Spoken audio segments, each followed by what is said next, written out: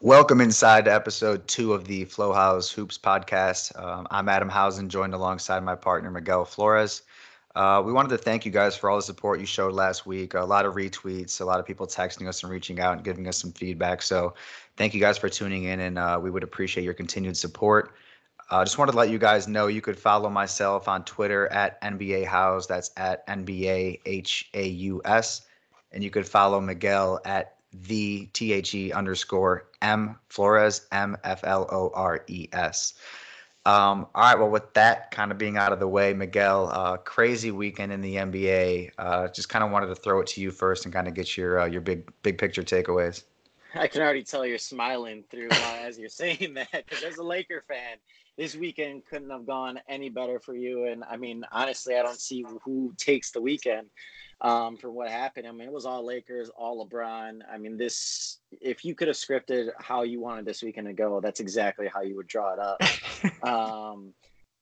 Incredible weekend for the Lakers. Should we read a lot into it? I would say not. I think it was a solid weekend. I think, and we'll get into MVP talk later. I think after this weekend, a couple of things happened. I think LeBron kind of inserted himself into the MVP conversation. He was always kind of like on the outside looking in, but now he's on the doorstep.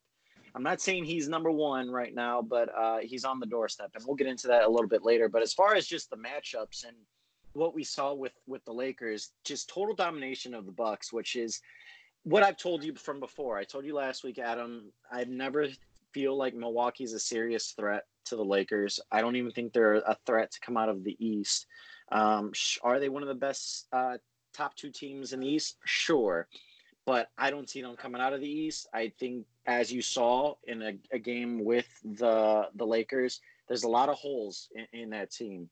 There's not a reliable number two scorer, which we talked about. Where was Eric Bledsoe? Where was Chris? Where were those guys at? Exactly, and that's where, when it comes to the playoffs, that's what you're going to have great teams take away your best option, and that's Giannis. And he was able to get some numbers, but again, people are going to live with him making an outside 18-foot jumper or shooting from three. They're just not going to let you steamroll, take 3 steps, and dunk it on everyone every single time. It's fine to do that against the Bulls, against the Cavs, but you're not going to be playing the Bulls and the Cavs in the playoffs. You're going to be playing teams with great defenses like the Toronto Raptors, the Boston Celtics, and if they are able to get out of the East, you're going to play a Clips or a Laker team that are very smart defensively and one of the better teams, top 10 teams defensively. So it's just not going to roll. And I think that was kind of an easy way for the Lakers. And I think it was a statement for LeBron in the sense that all the talk has always been Giannis, the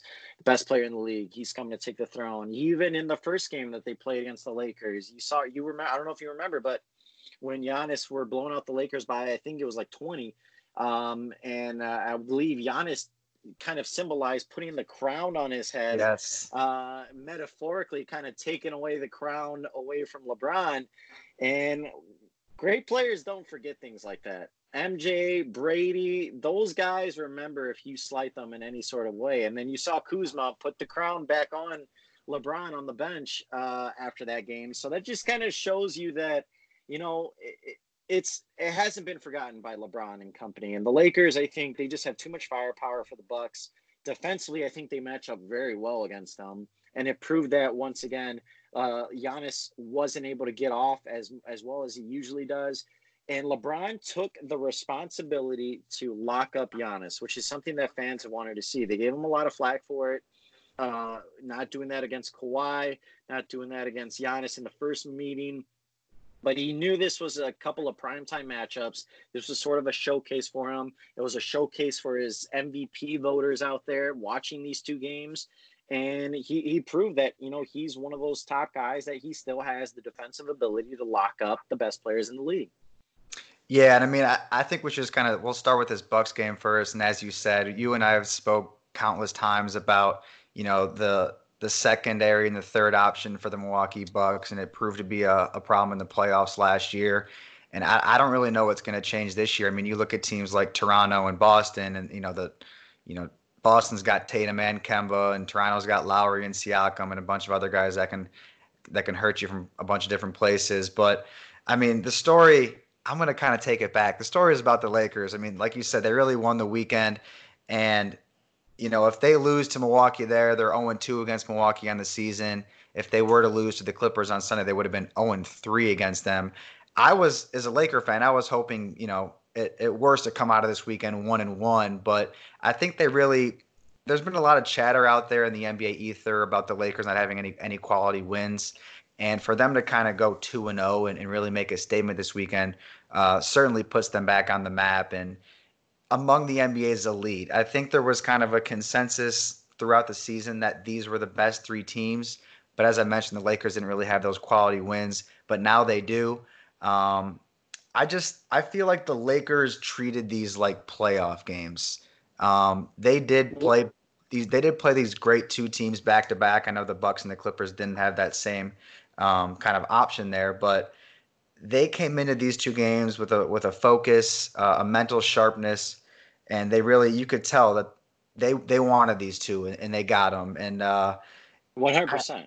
yeah, and I do think though one thing that I realized in the game on Sunday, and you and I have spoken about this too, is the Lakers' margin for error is much thinner than it is for the Clippers. I think that has to do with the offensive firepower. I mean, you look at the Clippers, they got four guys that are capable of scoring 20 points on any given night, 20 plus. The Lakers really need AD and LeBron to be firing on all cylinders. I thought AD was a little bit hesitant in the beginning of that game on Sunday. I really think that sometimes he settles for outside jumpers too much. I want to see him score more in the paint, but all around, just a great weekend for the Lakers. And I mean, as of today, they sit 2.5 games back of Milwaukee for the number one overall seed. I mean, And they're in striking distance, and who knows what's going to happen with Giannis and this knee sprain. But the Lakers are coming for the league right now. Yeah, you brought it up. I mean, with the Clippers game moving on from the Bucks game, looking at the clips, I still don't think it changed any of my thoughts of what I think is going to happen in the playoffs. I still think the Clips take the Lakers. But you hit the nail on the head. That game showed you that the Clips were not playing well all game, and they were still leading the majority of that way They let until it times, right? exactly. And even though the Lakers put their foot on the throat in the third quarter and really overtook them, and were able to run away with it. Whereas the Lakers, they really got a hit. Like Avery Bradley hitting 6 threes was so clutch for them. And that was a guy that I think can be kind of their Pat Beverly in the series to come. I mean, he's a dog. He's one of the better defenders in the league. He's a guy that is capable of hitting the outside shot, as he proved hitting 6 threes in that game.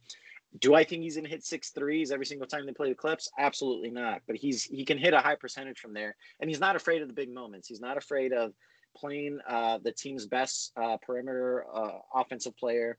He's not afraid of really diving for balls, getting dirty, as he picked up a couple of techs, which were weak calls by the refs, by the way, in that game.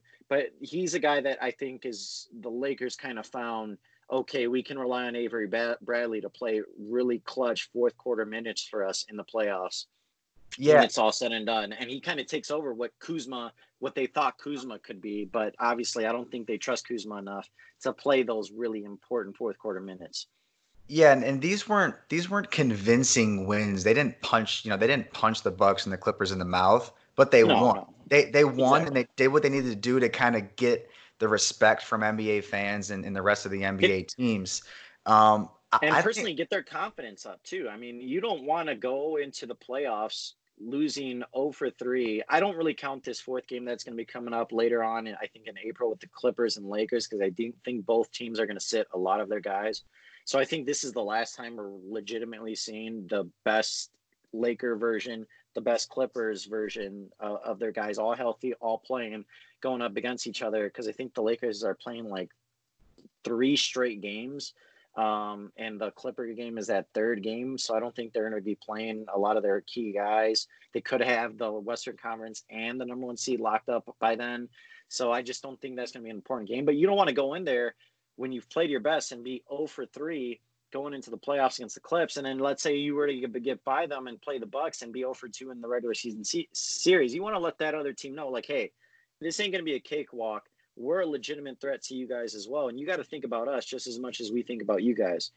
Yeah, and I was kind of like, I had it in my back pocket. I was thinking of, was it 2010 or 11, the year that D Rose won the MVP, when the Bulls swept the Heat in the regular. Did they beat them three times or four? They beat They them. would, yeah, they beat them three times. The Bulls and were they beat them, and every single game was like a one possession game during the regular Right. season, and then And in the then Miami playoffs it beat was them what? 4-1 or 4-2 in the 4-1 in the postseason. Yeah. The Bulls blew them out in game one. The Heat blew them out in the series clincher. But I think it was games 2 through 4 were I think within one possession. Yeah. They were the wins and losses were separated by I think like 7 total points or something like crazy like that. So Yeah. And I it kind of had that that in my back pocket. I was thinking like, okay, if we lose this one, then for some reason we lose the fourth one, we're yeah, up in you four. have I'm like, that to okay, lean well, like back it's on. there's a blueprint. It's been done before, I guess, but it really felt good to get that win. And then another thing I was thinking about too is there's a lot of talk about just the Clippers' flexibility and how they can create a lot of matchup problems. But I do think there's one thing to be said about having a set foundation of an established identity. And I think that's what the Lakers have above all else. They know who they are. They've been a top five offensive and defensive team all year. I think one thing too that's getting sold pretty short is the Lakers coaching staff. I mean, Vogel's always been a defensive minded coach. Lionel Hollins, the assistant coach, you saw what he built down in Memphis in the 2012, 13, like 2015 or 16. They were always defensive minded teams. And then Jason Kidd, he had a little bit of success in his first year in Milwaukee with the Bucks as far as their defensive ranks, but everybody knows his pedigree as a player, and he kind of, he most of his game was predicated on his defensive skills. So I think that the Lakers are being sold short defensively, and I think that's why they're hanging around in many of these games when AD and LeBron don't have it. No, I totally agree. I mean, defensively is where they hang their hat on. And I think now, I think since the All Star break, per 100 possessions, they're allowing opponents to score, I think, 100.6 points a game, which before the All Star game, per 100 possessions, they were at like 106.2 or something like that. So that's like a 6 point difference since the All Star break. So you could tell the defenses have really ratcheted it up. And on that pace, if the Lakers remain there, they're going to finish a top five defense in the league. And I don't think LeBron has had a top five defense. I think the one time he did was when they were 2011. with 2011 Heat when they won the title Yeah. against the Thunder, and then he had it one other time. I want to say it was with the Cavs, Okay. but I'm not positive on that. I know the first one he was with the Heat with their first title run. But Yeah. again, that just shows you like with a great defense, LeBron can figure things out. And I think that's one of the most disappointing parts about the performance was for me with the Clippers was defensively, they allowed LeBron to just get whatever he wanted and get to the rim. They were building around Kawhi, Paul George, Marcus Morris, and Harrell really being able to make things extremely difficult for LeBron. And they didn't make, I mean, it was a really easy game for LeBron. Just watching him. He was able to get to the rim whenever he wanted. He was able to find whoever he was looking for with open shots. And it just looked like the Clippers were just never really there defensively. They were scrambling a lot. I think there was a couple of red flags in the sense for the Clippers point of view is Lou Williams. If he doesn't have a shot going, he can't play in the fourth quarter. That was one of the things, and you saw LeBron hunting him every single time he was switching either on him or Avery Bradley or anyone he was switching off on. He was looking to get them the ball because they have very little respect for Lou Williams defensively. So I think he's one of those guys where he's a hit or miss type of a player where if he's hitting his shots, then I guess you can sacrifice him to keep him, try to shadow him on defense. But if he's not making his shots, he's gonna have to grab the bench. Same thing with Patrick Beverly. He really brought nothing to the table for the Clippers. He wasn't hitting the shots. He defensively didn't really have an impact like he did in the previous two matchups against the Lakers. So if he's not really making an impact defensively, what good is he doing out there for? And with the Clippers as well too, I just think you could sense there was a lot of little chemistry issues. Guys didn't know who was going to take the shot, what the offense was flowing. It was very choppy, a Right. lot of isolation basketball. I think they only had 12 assists for the entire game. So that just shows you guys really weren't passing. They weren't really hitting their shots. I think they're still figuring each other out, and they got to figure that stuff out soon because playoffs are about 20 games away, and they have the talent. If they can put it all together, I still think they're the favorites in the West. But again, there's just a couple of things that I didn't like from what I was seeing. As for the Lakers, yes, it was all fine and well, but Anthony Davis, like I was saying on Sunday, he's a guy that if he continues, they were able to get away with it on Sunday, but if he continues to just be cool, staying on the outside, shooting the threes, shooting the 18-foot jumpers, and not really imposing his will down low and hammering the offensive glass, the Clippers out-rebounded the Lakers, which shouldn't happen ever Right. when the Lakers are playing the Clippers with the height that the Lakers possess. If Anthony Davis can't really get physical, I think that's going to be a major problem because I don't see LeBron doing this every single game in a playoff series against the Clippers. Yeah, I think one thing too that I hit on earlier, just kind of like the Lakers' identity. I think the Clippers are really still establishing theirs. And you mentioned Lou Williams. When Lou Williams, Kawhi Leonard, and Paul George are on the court together, I mean, there's only so many shots to go around. And the Lakers really found that inefficiency in the Clippers lineup and went right at Lou Williams. The Lakers were really scheming their offense around avoiding Kawhi Leonard and avoiding Paul George. I mean, you rewatch some of the plays in the third and fourth quarter there. They were just running high ball screens and trying to get, Harrell and Lou Williams in the mixer with LeBron and Caldwell Pope or LeBron and Bradley and just kind of try to spread out Paul George and Kawhi Leonard and kind of put them on the wings so they can, LeBron can get a straight angle right down the middle of the lane. And like I said, the Clippers, they've had their injuries this year. They haven't spent a lot of time together. When they have, they've been successful. But I just think the Lakers are so cohesive as a unit. There's been a lot made about their chemistry and how they love playing together this year. And it was a signature win for them that they desperately needed for themselves and their confidence and for the fan base. I just kind of wanted. There's a lot of MVP chatter heating up too, obviously right now. Um, what LeBron for me, he's been on Giannis's heels for a good part of the season. I've always thought it was closer than most. Maybe there's a little bit of bias there. I can't say. I'll leave that up to you to decide. But when you look at all the metrics and the statistics, Giannis he dwarfs LeBron.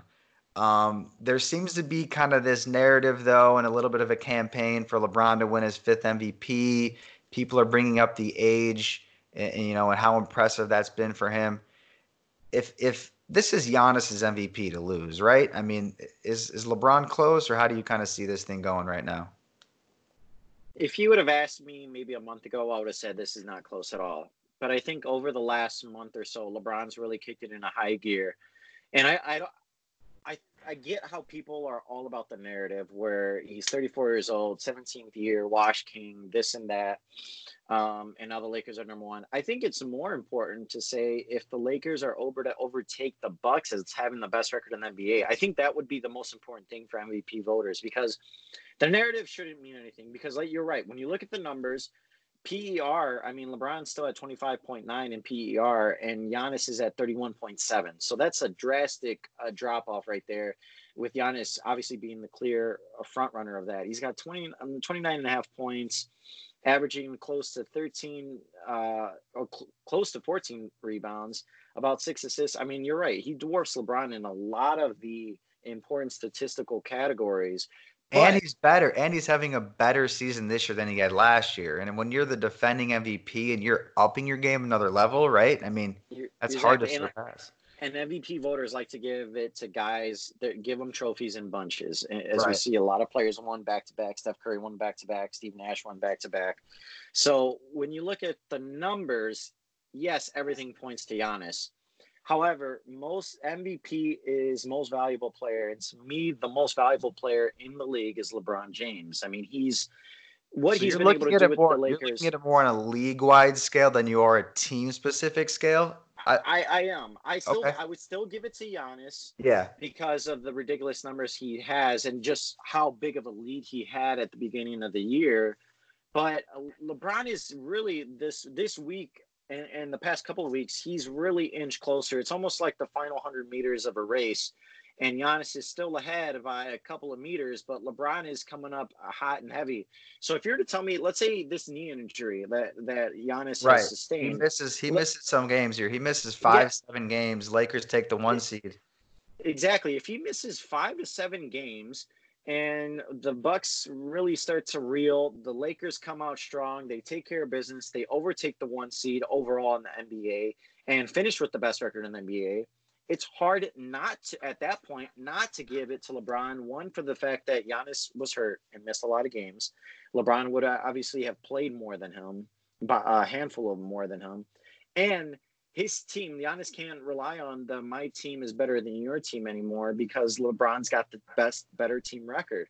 The only thing Giannis would have to hang his hat on is like, I have no other top 5 NBA type of player. Right. And that's the only thing that could potentially hold LeBron back. But I think this is still, before it was kind of a case closed type of the MVP race when it was, yeah, Giannis is MVP. There should be no discussion about it. But now I think the discussion after this week has opened up.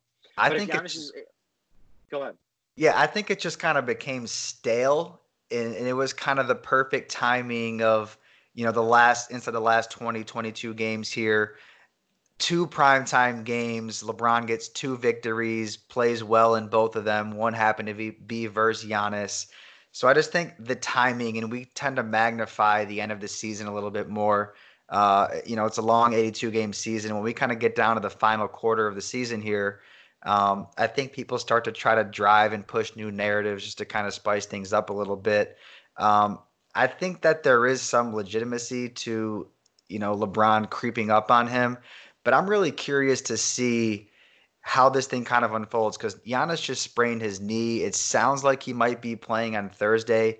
They have the number one seed locked up. Do they, take precaution and just keep him on the bench and hold him out for another week just to be safe and not be sorry later? And then for the Lakers, I mean, they have a 6.5 game lead on the Clippers. LeBron's voiced his want to play in every single game this year, but I mean, not even for MVP's sake, if he's going to go for it or not, if he sees Giannis sitting out games, but just for the sake of him being himself and being healthy by the time the playoffs come. I mean, if you're the Lakers, you really don't want to risk anything with LeBron. I mean, we saw what happened with the groin injury last year. So I think this is going to be a little bit of an MVP chess match in a way, if you will. And it's going to be curious to kind of see what both of these teams do with their star players. Giannis probably wants that second MVP award. I don't think LeBron, I don't want to say he doesn't care. I think he's more concerned about winning the championship and being healthy, but And I who think he's knows? more concerned about getting the best record in the NBA because he knows how difficult it is in the finals to be on the road for Right. 4 games. And Yeah. you never know. You want a game 7 in Staples. Yeah. That's exactly what it comes down. And I think that's more important to him than MVPs because he knows he's been screwed out over a couple of MVPs in the past that he probably felt he should have won. I mean, MJ was the same way. If you could have given Michael the MVP award every single season that he was playing and he didn't get it. Yeah. Charles Barkley got it one year, Olajuwon got it another. So, I mean, he knows that, MVPs are great, but he's all about titles and rings now towards the later end of his career. Does he want it? I think if he realizes it's in striking distance and Giannis is sitting out, like you said, a week or 2 weeks, then he might turn it up and try to go for it. But I don't think that's a number one priority for him. I think number one priority for him is getting the best record in the NBA. Yeah, that's a great point. And you're right, but that's kind of baked in there, right? So if they Lakers do want to play and try to go for that number one seed, then LeBron's going to be going balls out. I mean, he's not going to be Exactly. holding back, and they're not going to be resting him. How important is that number one overall seed to the Lakers in the big picture? I mean, I is it I don't worth think is it it's worth is it worth playing AD and LeBron big minutes in these closing games if you already have the Western Conference one seed locked up to try to get the number one overall seed? Or do you kind of you got to take a wait and see approach here? I think kind of these next 5, 7 games, right? The Lakers have, I think the Bucks have 17. They played 3 more games. The Bucks have 17 games left. The Lakers have 20. The Lakers are 2.5 back. So I think it'd probably be in their best interest to kind of see how these next 4, 6 games go, yeah. maybe, and then kind of make your decision from there.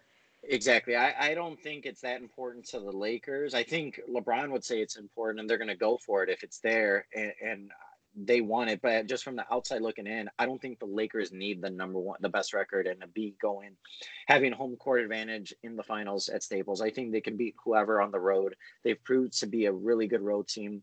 The Bucks, I think it's more important for them to lock it up because if they were to escape out of the East, and get to the finals, I think they're going to need every single advantage that they can get because they only have one true star in Giannis, and they need the home court, they need the fans on their side, they need 4 games in the Fiserv Forum.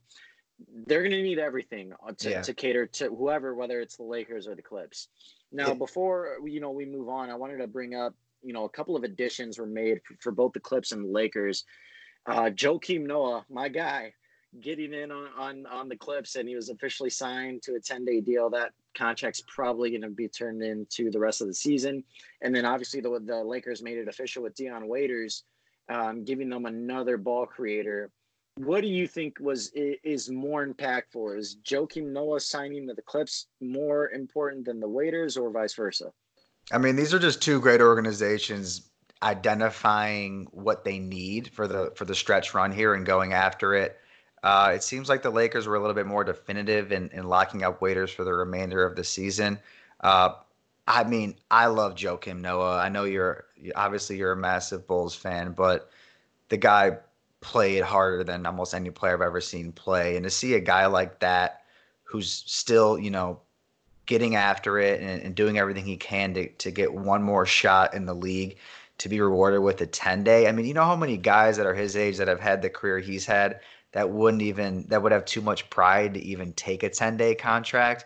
I mean, I'm just rooting for Noah. He's a guy that I've always rooted for, and he fills a great need for the Clippers. They need a defensive center, a tall tree that can stand in the lane and kind of clog things up because Zubac and JaMychal Green and Zubac, JaMychal Green, and Montrezl Harrell just aren't seeming to be getting it done. As for the Lakers, I mean, you watched that game on Sunday. Rajon Rondo's in there with the second unit doing most of the ball handling. That's going to be a lot of Dion Waiters now. You see a lot of Rondo running around dribbling the rock, trying to find cutters, and sometimes teams just know how to defend that, and the offense gets pretty stale. Between adding Markieff Morris and Dion Waiters, I mean, the Lakers' second unit can at least play teams to a net zero. So I think that is a great signing, and I'm really looking forward to kind of seeing what Waiters can bring for this ball club. Who's more important, do you think? Who was the bigger signing? I guess I didn't answer your question. I would say Waiters is the better signing because he has the potential to be their third leading scorer. I think he still has that potential. I'm going to go the opposite. I think it was Joakim Noah because I think simply he was brought in for the AD, and that's the only reason. I don't think he'll get a lot of minutes against like a Houston Rockets if they match up with them in the playoffs. I think Noah is a guy that he could come in for 10 to 15 minutes, and he has potential to be a havoc on the glass. He's going to have a ton of energy. He didn't play at all this season, so it's not like he's going to be alien in any way. He's got all the energy in the world. He didn't play a full NBA season like a lot of these other guys. He's going to be able to have the energy, even though he's older and nowhere near of the Joe that we saw when he was with the Bulls and the Defensive Player of the Year. He's still a guy that, even though he might not be as athletic, he's positionally, defensively, knows exactly where he needs to be on the court He's at smart. all times. Yep. And he is such a big defensive anchor. He's kind of like when KG was with Boston when he wasn't the KG of old, or when KG was with Brooklyn, where he's a guy that's going to be yelling in the back of all these guys' heads and letting them know exactly where they need to be defensively to set up and really maximize their defensive potential. And one of the other things that you might have missed was, but Doc Rivers, Tom Thibodeau are two guys that obviously have a very close relationship. Joakim Noah is very close to Tom Thibodeau. You don't think Doc Rivers called Tom Thibodeau to make sure that, hey, Joe, what has he got left? Do you think I can rely on him if we were to bring him in here to the Clips? Is he someone that can play a factor? And guarantee Tom Thibodeau told him, he's a guy that you can bring in and he'll give you 15 minutes and he can maybe get like 10 boards, get a couple of dirty buckets, and really make it a nightmare for guys like AD that's really going to harass him. And he's got 6 fouls. He's not going to be a guy where you're going to try to protect his foul situation. He's going to use all 6 fouls against a guy like AD. And if Right. AD is going to want to play that soft outside type of game, then that's going to bring trouble for AD, because Joakim Noah is a guy that athletically can defend the outside on the perimeter against him. Yeah, and I think you hit the nail on the head right there. Even if he doesn't have the, the lateral quickness, or if he doesn't have the endurance, he's going to be a bruiser. And we've seen Anthony Davis kind of, at times drift out to the 3-point line, to the elbow, and kind of, initiate his offense from far away from the basket. So when push comes to shove, if AD wants to bang on the block, this is a total chess move by the Clippers. They're just going to throw in Noah, and they're going to, like you said, he's going to give him 3 or 4 hard fouls, and beat him up, and try to, shove AD down to the ground. The only question then becomes, what is he going to be a liability on offense, right? And there's always 2 sides of the coin, and that's the same thing for Waiters. And I think the big thing with these 2 guys is there's only 20 games left. How quickly are they going to be able to get acclimated, build that chemistry? Yeah. But these are, I mean, Noah, like I said, he's a guy I root for. So unfortunately, he's going to be playing for the Clippers, who I'm not a big fan of. Yeah. But I hopefully, love it though. As a yeah, Bulls fan, like yeah, it is. I cannot wait for the playoffs and for Joakim to just be clapping in LeBron's face, or D'ing him right, up. This is what Joe lives for. He lives to play against LeBron. He right. lives to play against. And I don't know if you heard the podcast with him and when he was on Part of My Take earlier, but just talking about those playoff battles he had with LeBron. He said he never had anything against them, but he just hated. He hated them when they were in a playoff series, because it was him or the Bulls. It was mano a mano, and that's one of the matchups he lived for. And he gets one more shot to dethrone LeBron, and I would love to see Joe in that type of playoff atmosphere, in that type of series. I mean, look at the characters that are going to be in that series. I mean, you have Great. the silent assassin in Kawhi. You have LeBron, obviously. You got AD, Rajon Rondo. You got Joakim Noah, Montrezl Harrell, Pat Beverly. I mean, these are loud, other than Kawhi, these are loud, boisterous personalities. You got the Morris twins Yeah. going head to head.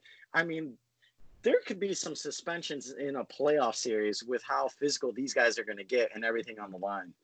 Yeah, I mean, it's definitely going to be a dramatic playoff series, and I think that's so fitting for TNT to have the Western Conference Finals this year, because their old slogan, or I think their slogan still is "We know drama." Yeah. Do But you yeah, think I mean, that this win on this Sunday against the Clips, did that kind of ease your mind going into a series potentially with the Clippers, or did you not really take that much into that game? no, because like the regular season, everybody always says, at the end of the day, you could throw it out the window. It doesn't matter when the playoffs start. Everybody's 0-0. But I think kind of the last leg of the regular season is when teams really start, figuring out who they are and understanding their style of play, and guys start to get really familiar with one another. Um, but I'm not going to sit here and lie and say that I didn't. That wasn't a massive game for the Lakers. I mean, it was huge for their confidence. I didn't want to go into the playoffs having not beaten that team. I know they have one more game towards the end of the season, but I don't want to blow it out of proportion. The Clippers still have their number at the end of the day, but I think the Lakers kind of created a blueprint for themselves and showed themselves the best way to go about beating the Clippers. And that is to kind of, like they did, they manipulated the end of the game with Lou Williams and kind of getting him in high ball screens and kind of playing away from Kawhi and Paul George. I don't know if you noticed, but I feel like Kawhi wasn't, he still kind of got his numbers, but he didn't seem like he was mentally locked into that game. It didn't seem No. like he kind of had that dog and that fight in him.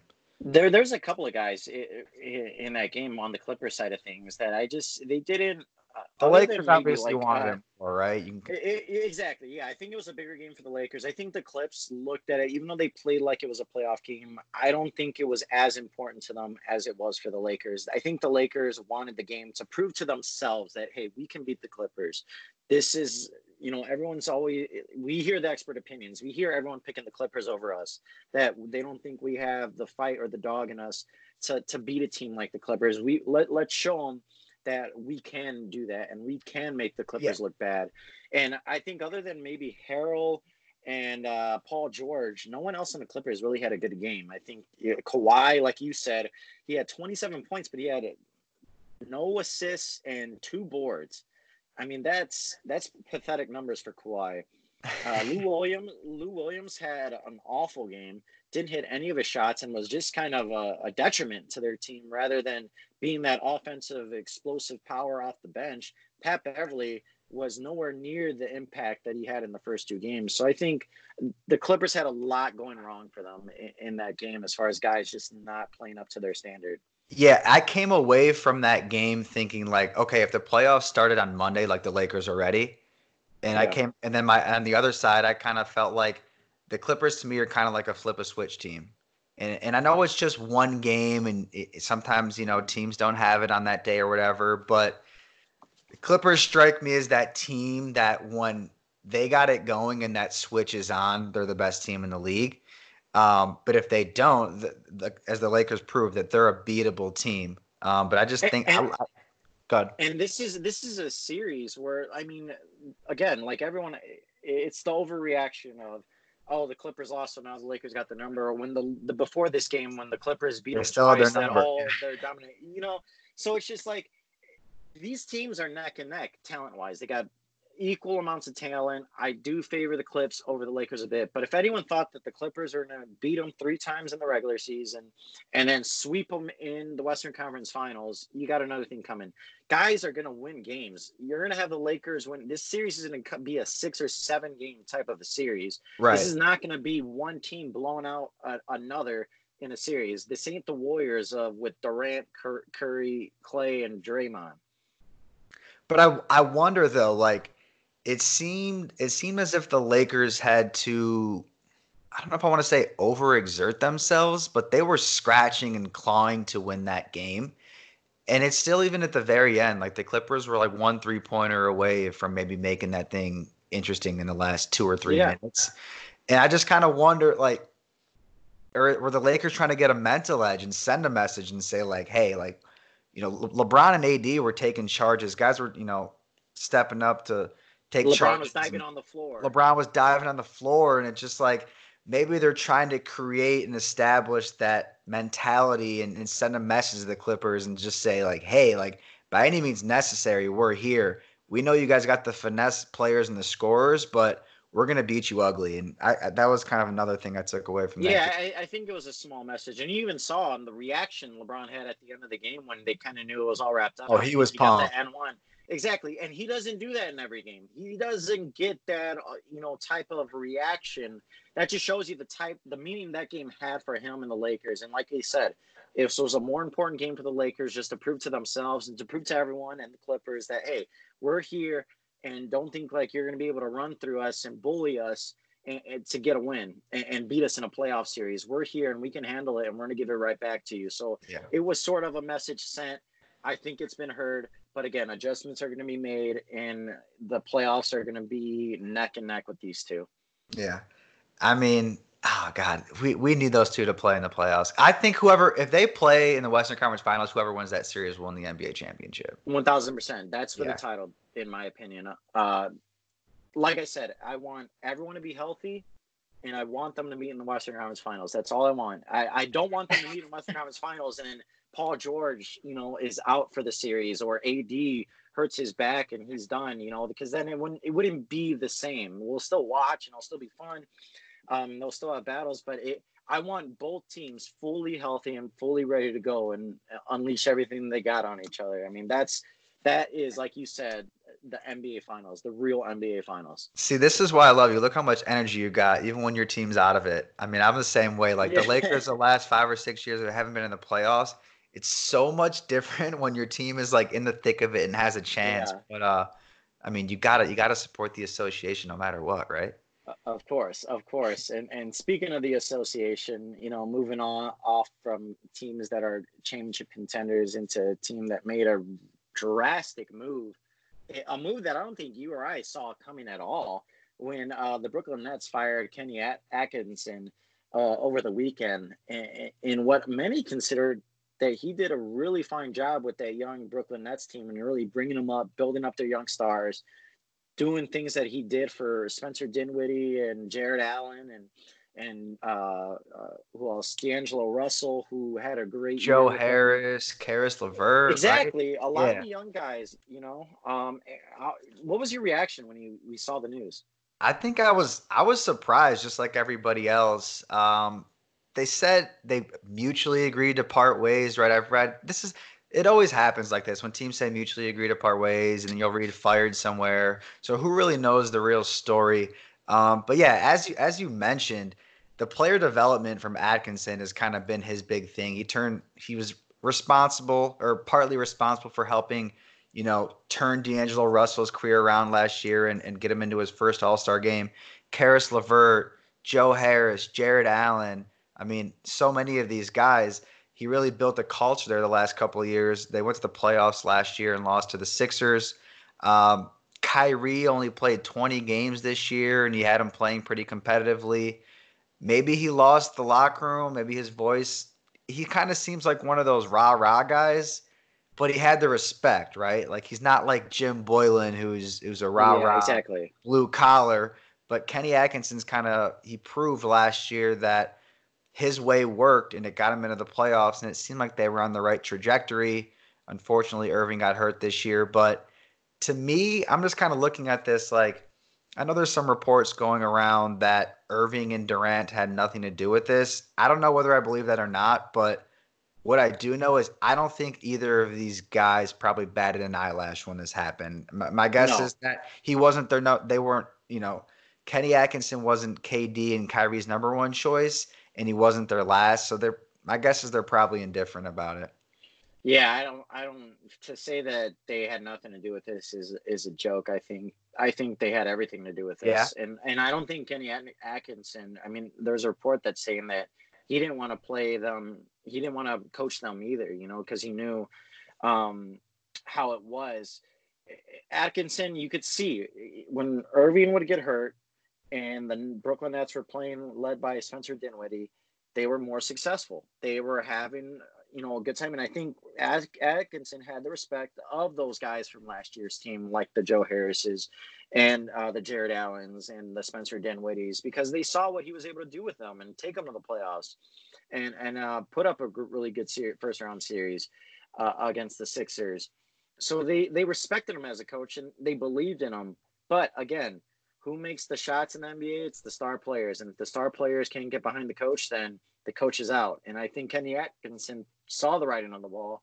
He tried to, I think, coach Kyrie, but in the several games and the several practices that they had. But I think even he saw that, this ain't working. Kyrie's a guy that we're going to butt heads. He doesn't listen. And this is not the first coach he hasn't listened to. He didn't listen to Brad Stevens. The only other coach he listened to was Ty Lue, who I think will probably be the replacement in Brooklyn if that's the route they're going to go for. But yeah, Kyrie and Durant, I think maybe more so Kyrie over Durant because Durant's hurt right now. But Yeah. I think they had everything to do with this coaching change.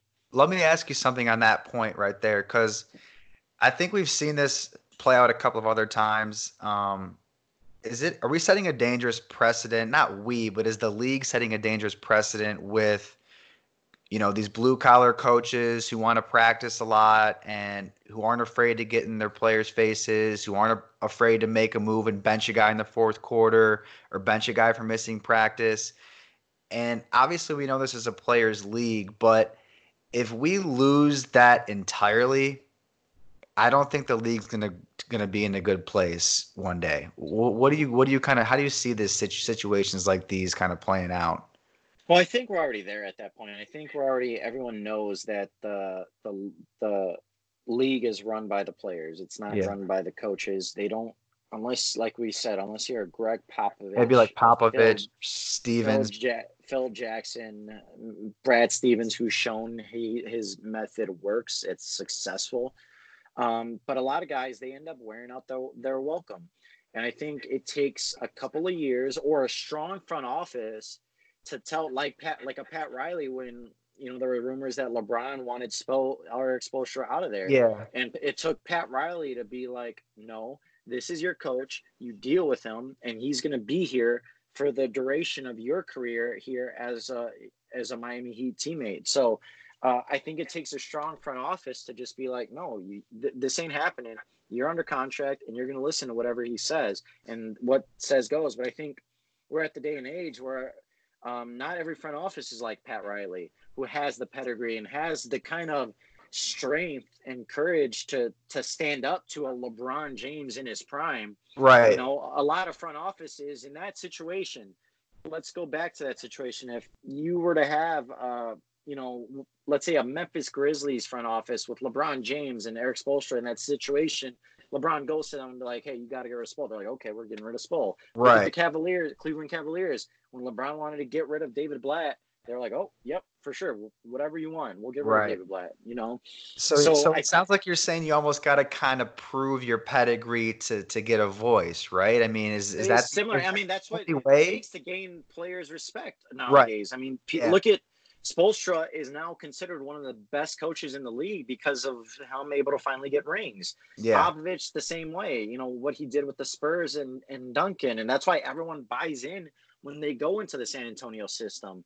But in this scenario, though, like you're not in this scenario, Atkinson will have never even. And I know you mentioned there was that rumor going around that he didn't. It's what he was saying that he didn't even want to deal with kind of the egos. Was that there was one of the stories out there? I don't know if it was from Shams or but that was the gist of it. Is that he just was that he mutually agreed to part ways because he also knew what was coming, that he was probably going to be fired, and he also didn't mesh. That appears with Kyrie. That's just the rumors. But again, like we said, I mean, a lot of these guys, like the Kenny Atkinsons, are going to have to prove themselves. And you can take a young team when they have no stars. That's why he was so successful the last couple of years, because those guys, had never had any success. So they had to buy in and listen. Yeah, that's what I'm saying. It feels like he was finding his voice. We're talking about kind of, having to prove your worth. He was doing this organically, right? He took over a bad team, got them into the playoffs after 2 years for the first time. Obviously, they're in the playoff picture right now. They have a losing record. I think they're sitting at the 6th or 7th seed. Kyrie only played 20 games. But as we were just saying, like it feels like he was kind of climbing the ladder, respectfully in the way that a coach is supposed to do it in order to kind of earn that respect. And then he just gets hosed. So, I mean, what gives, right? I mean, no, 1,000%. But now, I mean, now that he's gone, the next coach is going to be. Where are they going? Exactly. Ty Lue, who I suggested earlier, I think he's the perfect fit for them. I think he's one of the very, very few guys that could come in and demand Kyrie's respect, because I think that's where it all starts. If Kyrie's unhappy, he has already proven that he can be very destructive and ruin a team chemistry and ruin an organization on his own because of the amount he's getting paid, what the talent that he possesses. So he's going to be on the court all the time. I think Ty Lue is a guy that Kyrie definitely respected. They were able to win a title in Cleveland. Kyrie respected him, or Ty Lue respected Kyrie so much that he gave him the game-winning shot in Game 7 of the Finals against Golden State. He gave him the ball, and he let him run with the keys. And I think that, in Kyrie's mind, really won him over, that, you know what, this is a guy that trusts me with the ball, with a guy with like LeBron James on my team. Yeah. In Game 7 of the NBA Finals against the Golden State Warriors, Ty Lue looked at me and he gave me the ball and gave me the freedom to do whatever I wanted. And obviously it paid off, and with Cleveland winning the title. So I think that meant a lot to Kyrie, and I think Kyrie would respect Ty Lue immediately if he were to come in. And Ty Lue, again, he's no slouch of a coach. He's a great coach. He's a guy that could come in, demand stars' respect. He's been in all those playoff battles. He's won a title. So everyone would pretty much fall in line behind Kyrie and KD, and I think they'd listen to Ty Lue. Yeah, I think he's a guy that certainly makes sense. He's proven he could win a championship. He's proven that he could handle. There were some bumps in the road in Cleveland with Kyrie and LeBron at the end, but he's kind of proven that he can handle the big personalities. I think another guy that's starting to get some traction, at least in the media, for this position is Phil Handy, the Lakers assistant coach. He was a player development coach with the Lakers around 2010, 2011. And then he was an assistant coach with Cleveland for about 5 years, and towards the end of it under Ty Lue. And from everything I've read, Ty Lue and Phil Handy are pretty close to this day. A lot of the Lakers players currently speak glowing. DeMarcus Cousins, Kyle Kuzma speak glowingly about Phil Handy's kind of hands-on approach, and he's a guy that'll sweat out there in pregame workouts with you to try to help you get better and really improve your game. So he might be a guy that's out there. I saw some stuff about Jason Kidd. I don't know if that reunion really makes sense for me. Yeah, the only Jason Kidd is a guy that obviously had a very tumultuous coaching career over with Milwaukee. Apparently, though, rumors are that Giannis really respects Jason Kidd, and I don't know if you're looking at bigger picture, and maybe if Giannis opts out and they have a Jason Kidd who Giannis respects, maybe they can make a run at Giannis. Who knows? But that could be one way of looking at it. But I don't think Phil Handy would work just for the simple fact that I don't think he'd have the respect, even though he's got respect of a lot of guys in the league. For Kyrie and KD, I think you need someone a little bit more established who's proven it. And what better option than Ty Lue, who's coached Kyrie before? And they could run a similar system with KD playing the LeBron type role and Kyrie playing off of him as well, and kind of being two equals on one head. So I think that is one that that I believe that's the route they should go. Mark Jackson's another name I hear potentially. He's always in the coaching search, but for whatever reason, he's never able to lock down an interview or a job. I don't know if he's blacklisted or what, but he's another name that I think would gain the respect of a guy like Kyrie and KD. Yeah, I mean this franchise, right? I mean, you think about this franchise coming out of the summer. I mean, they had everything going their way. Obviously, they knew Kevin Durant was going to be shelved for the whole year. But now with Irving missing, the rest of the season with surgery, they're going to the playoffs. They're probably, my guess is they're not going to fare very well in the first round. Maybe win a game just like last year.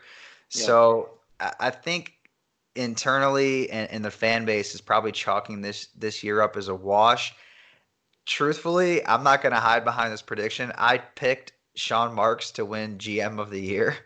Um, I thought Irving going over there with DeAndre Jordan was, those two veterans. Irving's obviously had his problems in the media with things that he says. He, puts his foot in his mouth sometimes. But I thought with Irving and Jordan going over there to mesh with those young guys, they were going to kind of provide some veteran leadership. I thought they're going to be a top 3 or 4 seed. They picked, Torian Prince. I thought Jared Allen and Joe Harris and Karis LeVert would kind of grow their game. LeVert was on the shelf for a lot this year. But yeah, I'm not hiding behind my prediction, but I'm kind of curious to see where this franchise goes next year. And is Kevin Durant going to come back at 100%? I mean, who knows? Is he going to be the exact same player he was? There's going to be championship aspirations for this team. Whoever is the coach is going to have a lot of pressure on them, because everyone next year is going to expect this team to contend for a title with Kevin Durant and Kyrie, regardless of if Durant's 100% or not, or if Kyrie's 100% or not. There's going to be a lot of pressure on this team, and it's going to be a microscope, especially in New York. There's going to be a microscope on this team every single day. And as we've all seen, Kyrie doesn't handle the microscope well at all. So this is shaping up to be one of those situations where Durant made a decision to come to Brooklyn, but this could be a decision that he regrets very, very quickly from leaving the situation he had with Golden State. Yeah, and I mean, speaking on that situation, I mean, those two drama follows those two wherever they go, doesn't it? Yeah. Well, yeah, I mean, speaking on Kevin Durant's old team, the Golden State Warriors. Steph Curry returned last Thursday, I believe it was, against the Raptors. Didn't shoot the ball too well, but got his numbers by the end. I think he had 22 points, 7 rebounds, and Yeah. 6 assists. It was great. Just, man, when Curry first kind of shot onto the scene, um, his swagger kind of rubbed me the wrong way. I wasn't the biggest fan. And then he kind of just kept getting better and better and better. And just, I was like, okay, I can't hate this guy anymore. I'm on the bandwagon. I am now a huge Curry fan. I love the way he plays. It was just so good and refreshing to see him back out there having fun. And I forgot how good of a passer he was. Just slip pocket passes and swing passes, and just how he really controls the tempo of the game. So really good to have him back. I don't know if you had any takeaways or impressions, and then also just kind of where do you maybe see this thing going with Golden State the next few years here? Because they're gonna be over the luxury tax next year. They're gonna be paying about 145 million on the tax. Not really a lot of room to move pieces around, but make what you will I of it. I think this is a team that, as we saw with Curry, you see the league needs Steph Curry. I mean, you just the energy he brings, the way that the atmosphere kind of lit up, the way it's fun to watch a Warrior game again when he's playing. I mean, he's a guy that when he's playing, anything can happen at any given Anything. moment. He could pop up for a 35.3 foot 3-pointer. He can go off for 40, 50 points. It's almost video game like Yes. when he's on the court. And I can't wait till him and his other Splash brother get back on the court, next season. I think this is a team where LeBron obviously missed the playoffs last year with the Lakers, that they could have a similar impact of the revenge type season where, okay, we were out of the picture for 1 year, but we're going to come back stronger than ever. I think it's going to be much tougher than what they've had when they had KD, but they have potential to be a dark horse championship contender in my eyes if they come back fully healthy with Steph, Clay. Draymond's kind of a shell of himself, but he's still, a good defensive player. They have Andrew Wiggins. They're going to have a lottery pick as well. I mean, Right. that's going to be another piece. So they're going to be deep. They got Kevon Looney, Jordan Poole, who's played very well in the minutes that he's been able to get with all the injuries. Eric Pascal's really shined. So they got guys that they are really starting to discover newfound talent through all these injuries and through all the losses. You really found out that Marquise Chris, Jordan Poole, Eric Pascal are guys that you could pretty much rely on next year as kind of role players when Steph and Clay come back. Andrew Wiggins is starting to find himself. Granted, he's getting overpaid way more than what I'm sure they would like, or he could be a potential trade chip for them, packaging that and a lottery pick for maybe another star. There's a lot of things that this Golden State team has proven that nothing is out of the realm of possibility with them as far as trading or signing or anything. They're willing to maneuver. But as far as the anchors of Steph and Clay and Draymond, I think they have the makings of making another run at a title next year. Would I make them the favorites? Absolutely not. But they're a team that can be a top 3 seed in the West, and I could see them in the Western Conference Finals next year.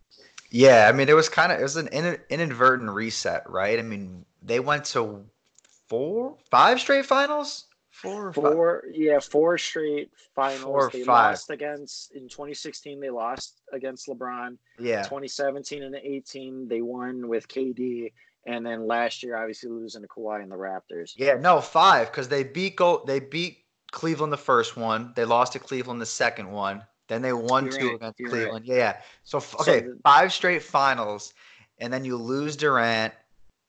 Uh, Clay goes down with a knee injury. Curry gets hurt the first couple weeks of the season. You end up trading D'Angelo Russell.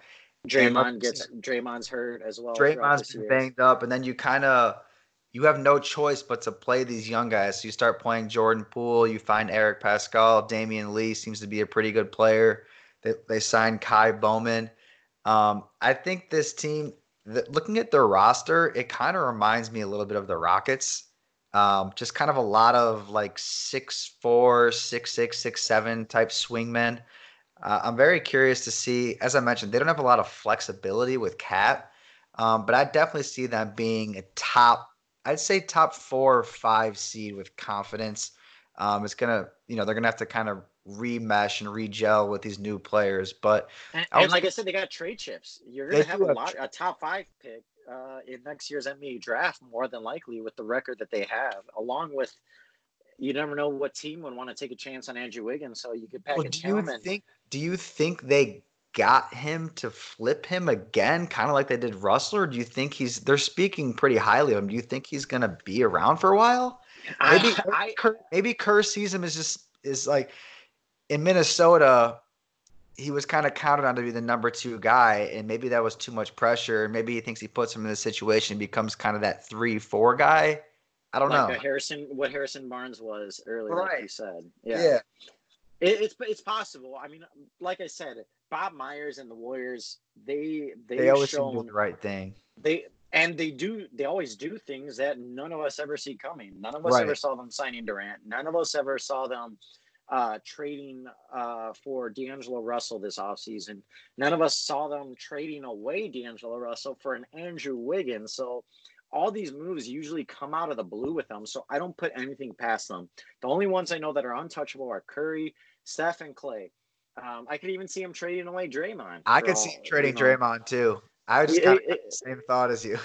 yeah, exactly. So other than Stephen Clay, I don't think anyone else is untouchable with this team. So, and when you sweeten that with a lottery pick, there's always teams out there that are willing to dump a team for an extra lottery pick. Like, who knows? Maybe like, for example, if Bob Myers were to call up the Bulls, not saying I would take it, but if they were to offer them, all right, if we get the number 1 or number 2 pick in the draft this year, here's our pick, here's some cash, send us back Zach LaVine, Yeah. or Right. something like that. You never know with this team. So they can make anything work, anything happen. They can bring in another star. I wouldn't put it past them whatsoever. I just know that for Steph and Clay and how good they were, and even before KD, when it was just them two and Draymond, they won 73 plus games. Granted, they had a lot more veterans on the team with Iguodala and Sean Livingston, but don't count these guys out. They still have, I think, several years left in their prime, and they're still, I think, in my opinion, top 10 in the league when they're at their best. Yeah, I was kind of thinking to myself, I kind of see the Warriors situation next year with all the question marks and the Nets we were just talking about. I see both of these rosters and kind of future outlooks for these teams in the same regard. Just you look at the Nets, they have question mark at the coaching position, and they have Kevin Durant coming back off the injury next year, Kyrie coming off the surgery. Do you think who do you think is going to be a better team next year, the Nets or the Warriors? I'll want Warriors one, The and Warriors? I'll go to the sports book and put money on it. I think they win more games than they do. But what about Um, but the Nets are playing in the East though? They are, but the East is getting stronger. I mean, I don't see Toronto going anywhere anytime soon. Giannis will be on the last year of his deal next year with Milwaukee. You still have the headache of Philadelphia, the Jekyll and Hyde of whatever version we get from them. Boston's very young, so they're always going to be in the thick of it. So and personally, I think it's gonna be a complete shit show when you talk about the KD and Kyrie dynamic in Brooklyn. I don't think it's going to end well at all for anyone. I think they're going to end up having to blow it up. Maybe not next year, but the year after, unless they get a really like legit head coach to come in and get everyone to fall in line. But I even find that hard. If a guy like Brad Stevens, couldn't get Kyrie Irving to come buy into a team who Right. went to the Eastern Conference Finals and forced LeBron to a game 7, and Kyrie still wanted to do his own thing. If Kyrie wasn't happy after winning a freaking title with LeBron James and going back at it and making another run for it and didn't want to do it again, I don't know. He's a guy that I think he's one of the few superstars. If I were the Bulls, I wouldn't care to want. I would Yeah. not want him on my team. I think if Kevin Durant comes back 100% healthy, I mean, it's probably not going to be from game one, but whatever. If he's able to find his rhythm in the first 20 games, I mean, that's going to be a scary sight that the Eastern Conference has never seen. I mean, Yeah. if he's 100%, the only player better than him in the East, and correct me if I'm wrong, would probably just be Giannis. Is there anybody that would be better than Kevin Durant at full strength in the Eastern Conference today as we stand? Durant at 100% is better than Giannis, in my And he's opinion. probably, yeah, you can make that argument too. I I don't think want he's to take better than anything away from Giannis. Giannis with what he's been doing the last 2 seasons. I don't want to say it, but if you're going to say it, I'll you say it, put your no neck out problem. there. I think Durant, if he's 100%, like you said, no, if he's at like 80%, then yeah, of course I'll give it to Giannis. But if Right. he's 100% Durant at full strength, I take him over Giannis to start a team with, Yeah. any day of the week. Right. And that's kind of why I think that the Nets would probably have a better chance to have a better record than the Warriors next year, just based off I know it's a huge wild card, but I'm banking on him coming back at least 85, 90% and just kind of, pairing up with Kyrie and I just, just don't trust Kyrie. I just yeah, don't trust Kyrie at all. yeah. I don't mind Durant. Durant's got some drama following him, but when it's time to play, he'll play and he'll light it up. Kyrie's a guy that even when he wins, he's got to win a certain way in order to be happy. It's just like, dude, come on. Isn't that's Like, that's the best thing about the NBA though. There's always like the storylines for the season beyond the season actually happening. Like, yeah, we're talking about next year, and we haven't even gotten into the playoffs yet for this season.